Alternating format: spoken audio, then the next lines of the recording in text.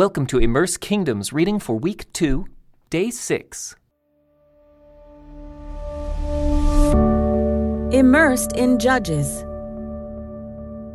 The book of Judges describes the period in Israel's history between its conquest of the Promised Land and the anointing of the nation's first king.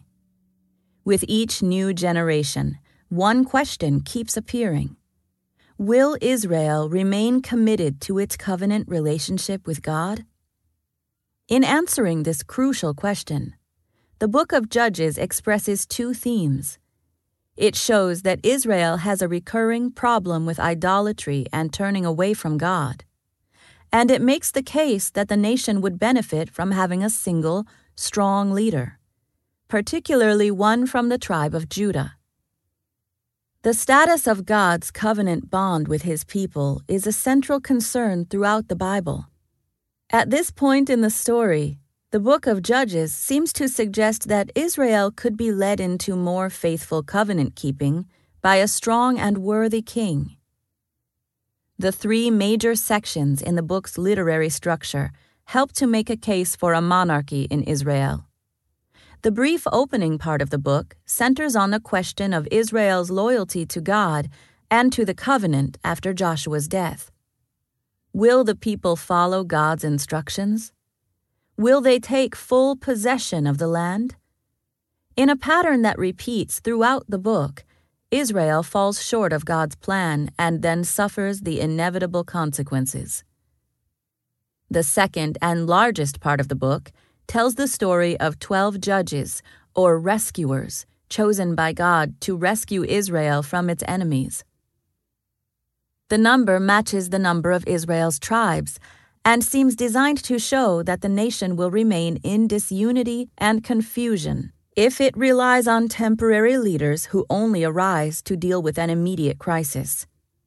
There is a pronounced pattern in the accounts of the judges, a dismal cycle in which Israel fails to keep its covenant with God, falls under God's judgment, and cries out in distress, after which God raises up a rescuer to save them. The cycle repeats again and again, showing that Israel's present status as a tribal confederation is not helping it fulfill its covenant calling in the world. The people continually forget their identity as God's chosen people and fail to demonstrate through their lives that God is their king. The individual stories of Israel's judges are interesting in their own right. In the accounts of leaders like Gideon, Deborah, Samson, and others, we read stories of doubt, military cunning, decisive action, and God's sovereignty, as He works for His people in spite of their compromises and moral failures. But it has become clear that Israel needs a new kind of leader to unify the tribes in faithful covenant obedience to God. The third and final section of Judges focuses on two stories of unimaginable moral failure and disaster, demonstrating the desperate need for change in Israel. It is noted at both the beginning and end of these stories that, in those days Israel had no king. All the people did whatever seemed right in their own eyes. Thus, the overall argument of the book of Judges proposes that the nation needs not merely individuals, but an institution, the kingship, to protect it and help it to remain faithful to the Lord. Specifically, the book has David's royal line in mind. At both the beginning and the end of Judges, the Israelites ask God which tribe should lead them into battle. God answers, Judah is to go first. The placement of these episodes is designed to confirm that God's choice to rule over Israel is the line of David from the tribe of Judah. In contrast, the tribe of Israel's first king, Saul, the tribe of Benjamin, is frequently shown in a negative light. Israel is to have a king, but not just any king. Since Israel has rejected the Lord as king, an adequate human king will have to lead the people to faithfully worship and honor God. This brings the story of Israel to the point where God is ready to make his fourth covenant, establishing David as king of Israel and founder of a royal dynasty.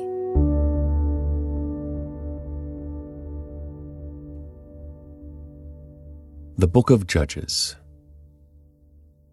After the death of Joshua, the Israelites asked the Lord, "Which tribe should go first to attack the Canaanites?"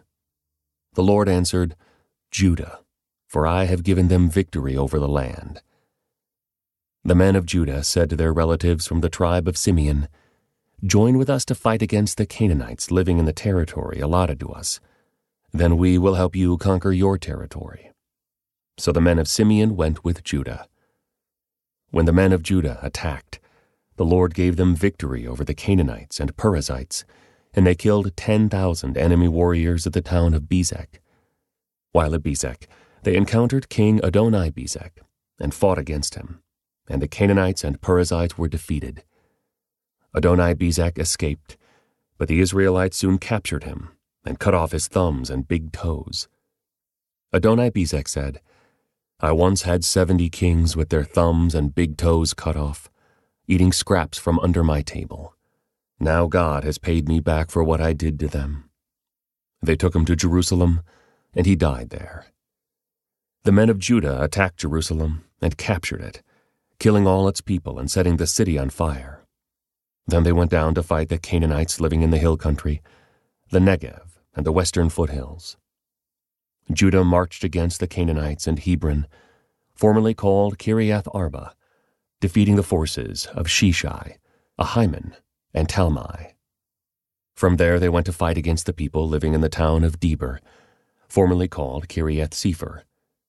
Caleb said, "I will give my daughter Achsah in marriage to the one who attacks and captures Kiriath Sepher." Othniel, the son of Caleb's younger brother, Kenaz, was the one who conquered it. So Achsah became Othniel's wife. When Achsah married Othniel, she urged him to ask her father for a field. As she got down off her donkey, Caleb asked her, "What's the matter?" She said, "Let me have another gift. You have already given me land in the Negev. Now please give me springs of water too." So Caleb gave her the upper and lower springs.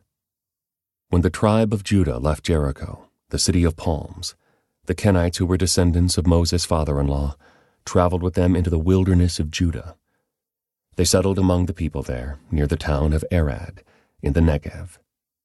Then Judah joined with Simeon to fight against the Canaanites living in Zephath, and they completely destroyed the town. So the town was named Hormah. In addition, Judah captured the towns of Gaza, Ashkelon, and Ekron, along with their surrounding territories. The Lord was with the people of Judah, and they took possession of the hill country. But they failed to drive out the people living in the plains who had iron chariots. The town of Hebron was given to Caleb as Moses had promised, and Caleb drove out the people living there, who were descendants of the 3 sons of Anak. The tribe of Benjamin, however, failed to drive out the Jebusites, who were living in Jerusalem. So to this day, the Jebusites live in Jerusalem among the people of Benjamin. The descendants of Joseph attacked the town of Bethel, and the Lord was with them. They sent men to scout out Bethel, formerly known as Luz. They confronted a man coming out of the town and said to him, "Show us a way into the town, and we will have mercy on you."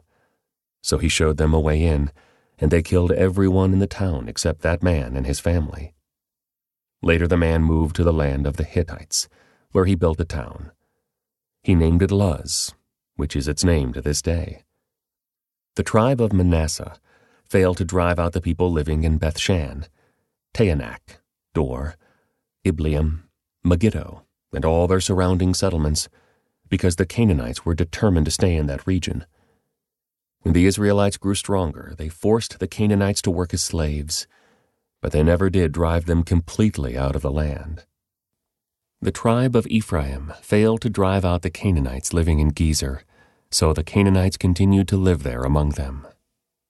The tribe of Zebulun failed to drive out the residents of Kitron and Nahalal, so the Canaanites continued to live among them.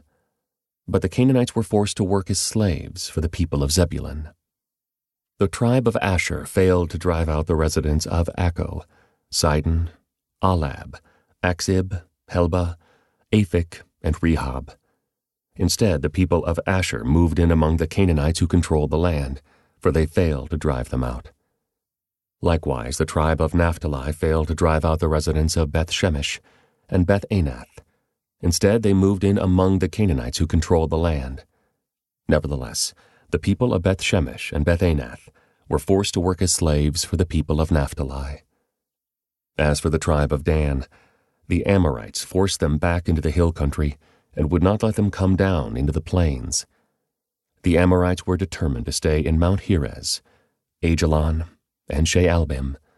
But when the descendants of Joseph became stronger, they forced the Amorites to work as slaves.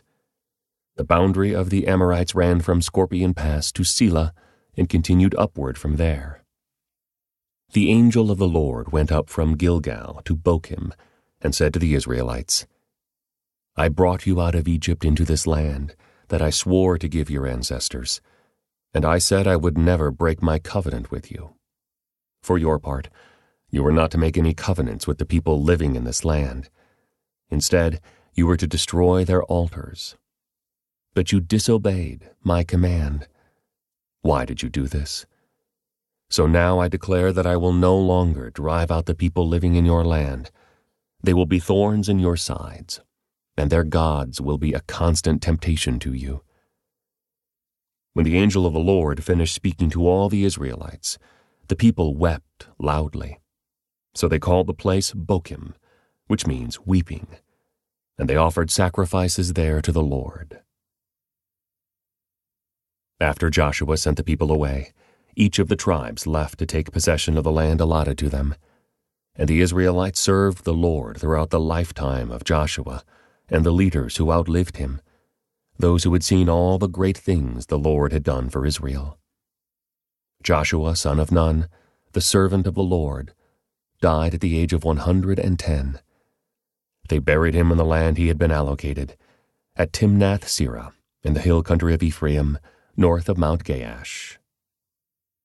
After that generation died, another generation grew up who did not acknowledge the Lord or remember the mighty things he had done for Israel. The Israelites did evil in the Lord's sight and served the images of Baal. They abandoned the Lord, the God of their ancestors, who had brought them out of Egypt. They went after other gods, worshiping the gods of the people around them. And they angered the Lord. They abandoned the Lord to serve Baal and the images of Ashtoreth. This made the Lord burn with anger against Israel, so he handed them over to raiders who stole their possessions. He turned them over to their enemies all around, and they were no longer able to resist them. Every time Israel went out to battle, the Lord fought against them, causing them to be defeated, just as he had warned, and the people were in great distress. Then the Lord raised up judges to rescue the Israelites from their attackers. Yet Israel did not listen to the judges, but prostituted themselves by worshiping other gods. How quickly they turned away from the path of their ancestors, who had walked in obedience to the Lord's commands. Whenever the Lord raised up a judge over Israel, he was with that judge and rescued the people from their enemies throughout the judge's lifetime. For the Lord took pity on his people, who were burdened by oppression and suffering. But when the judge died, the people returned to their corrupt ways, behaving worse than those who had lived before them. They went after other gods, serving and worshiping them, and they refused to give up their evil practices and stubborn ways. So the Lord burned with anger against Israel. He said, "Because these people have violated my covenant, which I made with their ancestors, and have ignored my commands, I will no longer drive out the nations that Joshua left unconquered when he died. I did this to test Israel, to see whether or not they would follow the ways of the Lord as their ancestors did. That is why the Lord left those nations in place. He did not quickly drive them out or allow Joshua to conquer them all. These are the nations that the Lord left in the land to test those Israelites who had not experienced the wars of Canaan. He did this to teach warfare to generations of Israelites who had no experience in battle. These are the nations: the Philistines, those living under the 5 Philistine rulers; all the Canaanites, the Sidonians, and the Hivites living in the mountains of Lebanon from Mount Baal Hermon to Lebo Hamath. These people were left to test the Israelites, to see whether they would obey the commands the Lord had given to their ancestors through Moses. So the people of Israel lived among the Canaanites, Hittites, Amorites, Perizzites, Hivites, and Jebusites, and they intermarried with them. Israelite sons married their daughters, and Israelite daughters were given in marriage to their sons, and the Israelites served their gods. The Israelites did evil in the Lord's sight. They forgot about the Lord their God, and they served the images of Baal and the Asherah poles. Then the Lord burned with anger against Israel, and he turned them over to King Cushan-Rishathaim of Aram-Naharaim, and the Israelites served Cushan-Rishathaim for 8 years. But when the people of Israel cried out to the Lord for help, the Lord raised up a rescuer to save them. His name was Othniel, the son of Caleb's younger brother Kenaz. The Spirit of the Lord came upon him, and he became Israel's judge.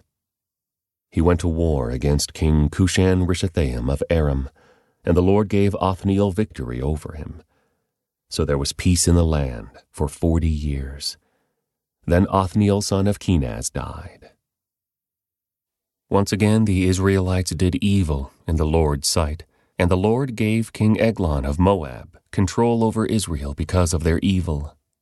Eglon enlisted the Ammonites and the Amalekites as allies, and then he went out and defeated Israel, taking possession of Jericho, the city of palms. And the Israelites served Eglon of Moab for 18 years. But when the people of Israel cried out to the Lord for help, the Lord again raised up a rescuer to save them. His name was Ehud, son of Gera, a left-handed man of the tribe of Benjamin. The Israelites sent Ehud to deliver their tribute money to King Eglon of Moab. So Ehud made a double-edged dagger that was about 1 foot long, and he strapped it to his right thigh, keeping it hidden under his clothing. He brought the tribute money to Eglon, who was very fat.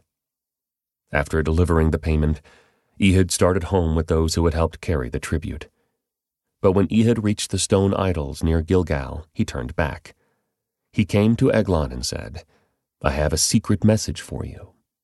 So the king commanded his servants, "Be quiet," and he sent them all out of the room. Ehud walked over to Eglon, who was sitting alone in a cool upstairs room, and Ehud said, "I have a message from God for you." As King Eglon rose from his seat, Ehud reached with his left hand, pulled out the dagger strapped to his right thigh, and plunged it into the king's belly. The dagger went so deep that the handle disappeared beneath the king's fat. So Ehud did not pull out the dagger, and the king's bowels emptied. Then Ehud closed and locked the doors of the room, and escaped down the latrine. After Ehud was gone, the king's servants returned and found the doors to the upstairs room locked. They thought he might be using the latrine in the room, so they waited. But when the king didn't come out after a long delay, they became concerned and got a key. And when they opened the doors, they found their master dead on the floor. While the servants were waiting, Ehud escaped, passing the stone idols on his way to Seirah. When he arrived in the hill country of Ephraim, Ehud sounded a call to arms. Then he led a band of Israelites down from the hills. "Follow me," he said, "for the Lord has given you victory over Moab, your enemy." So they followed him.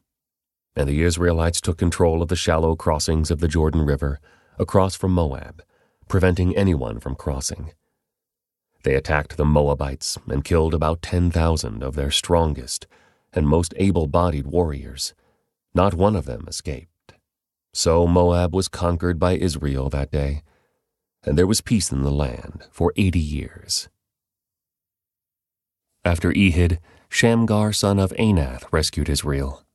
He once killed 600 Philistines with an ox goad. After Ehud's death, the Israelites again did evil in the Lord's sight.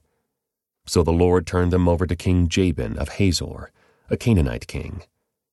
The commander of his army was Sisera, who lived in Harosheth Hagoyim.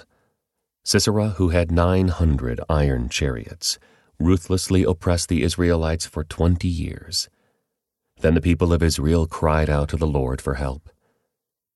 Deborah, the wife of Lapidoth, was a prophet who was judging Israel at that time. She would sit under the palm of Deborah, between Ramah and Bethel, in the hill country of Ephraim, and the Israelites would go to her for judgment. One day she sent for Barak, son of Abinoam, who lived in Kedesh, in the land of Naphtali.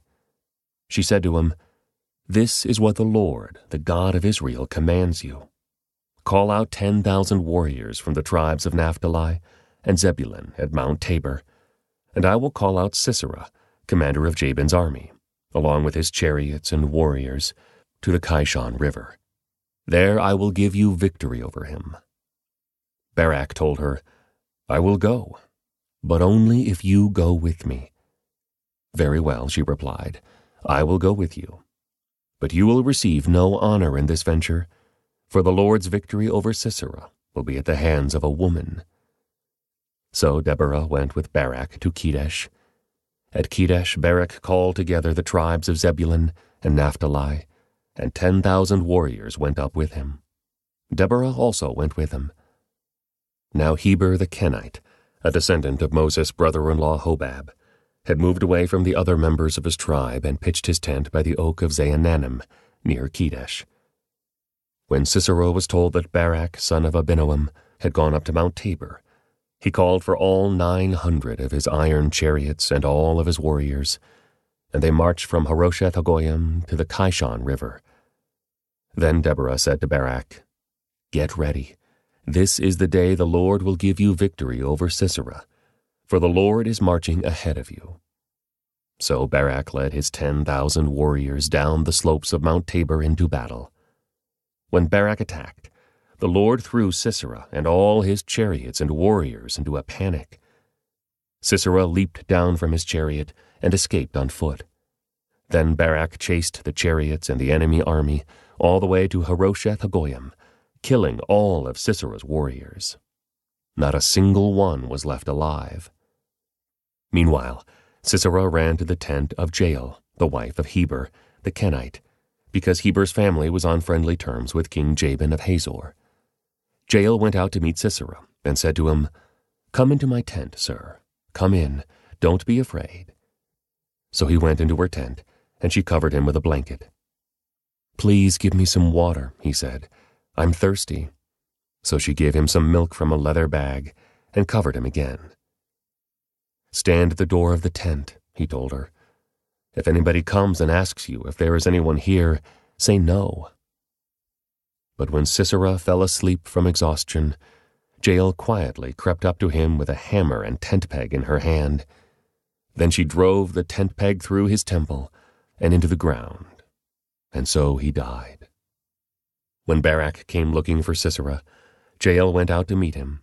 She said, "Come, and I will show you the man you are looking for." So he followed her into the tent and found Sisera lying there dead, with the tent peg through his temple. So on that day, Israel saw God defeat Jabin, the Canaanite king. And from that time on, Israel became stronger and stronger against King Jabin, until they finally destroyed him. On that day, Deborah and Barak, son of Abinoam, sang this song. Israel's leaders took charge, and the people gladly followed. Praise the Lord. Listen, you kings. Pay attention, you mighty rulers. For I will sing to the Lord. I will make music to the Lord, the God of Israel. Lord, when you set out from Seir and marched across the fields of Edom, the earth trembled, and the cloudy skies poured down rain. The mountains quaked in the presence of the Lord, the God of Mount Sinai, in the presence of the Lord, the God of Israel. in the days of Shamgar, son of Anath, and in the days of Jael. People avoided the main roads, and travelers stayed on winding pathways. There were few people left in the villages of Israel, until Deborah arose as a mother for Israel. When Israel chose new gods, war erupted at the city gates. Yet not a shield or spear could be seen among 40,000 warriors in Israel.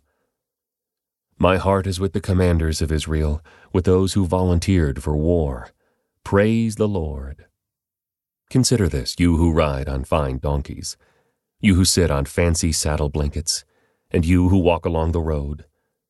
Listen to the village musicians gathered at the watering holes. They recount the righteous victories of the Lord and the victories of his villagers in Israel. Then the people of the Lord march down to the city gates. Wake up, Deborah, wake up, wake up, wake up and sing a song. Arise, Barak, lead your captives away, son of Abinoam. Down from Tabor marched the few against the nobles. The people of the Lord marched down against mighty warriors.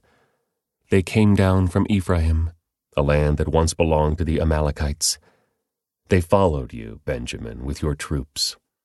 From Machir the commanders marched down. From Zebulun came those who carry a commander's staff. The princes of Issachar were with Deborah and Barak. They followed Barak, rushing into the valley. But in the tribe of Reuben there was great indecision. Why did you sit at home among the sheepfolds to hear the shepherds whistle for their flocks? Yes, in the tribe of Reuben there was great indecision. Gilead remained east of the Jordan. And why did Dan stay home? Asher sat unmoved at the seashore, remaining in his harbors. But Zebulun risked his life, as did Naphtali on the heights of the battlefield. The kings of Canaan came and fought at Taanach near Megiddo springs, but they carried off no silver treasures. The stars fought from heaven. The stars in their orbits fought against Sisera. The Kishon River swept them away, that ancient torrent, the Kishon. March on with courage, my soul. Then the horses' hooves hammered the ground, the galloping of Sisera's mighty steeds. Let the people of Meroz be cursed, said the angel of the Lord. Let them be utterly cursed, because they did not come to help the Lord against the mighty warriors. Most blessed among women is Jael, the wife of Heber the Kenite. May she be blessed above all women who live in tents. Sisera asked for water, and she gave him milk. In a bowl fit for nobles, she brought him yogurt. Then with her left hand she reached for a tent peg, and with her right hand for the workman's hammer. She struck Sisera with the hammer, crushing his head.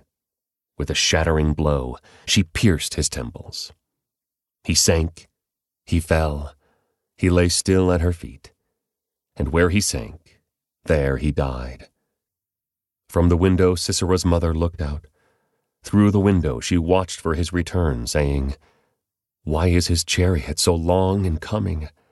Why don't we hear the sound of chariot wheels?"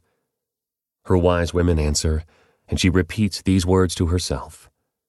They must be dividing the captured plunder, with a woman or two for every man. There will be colorful robes for Sisera, and colorful embroidered robes for me. Yes, the plunder will include colorful robes embroidered on both sides. Lord, may all your enemies die like Sisera, but may those who love you rise like the sun in all its power. Then there was peace in the land for 40 years. This concludes today's Immerse Reading Experience. Thank you for joining us.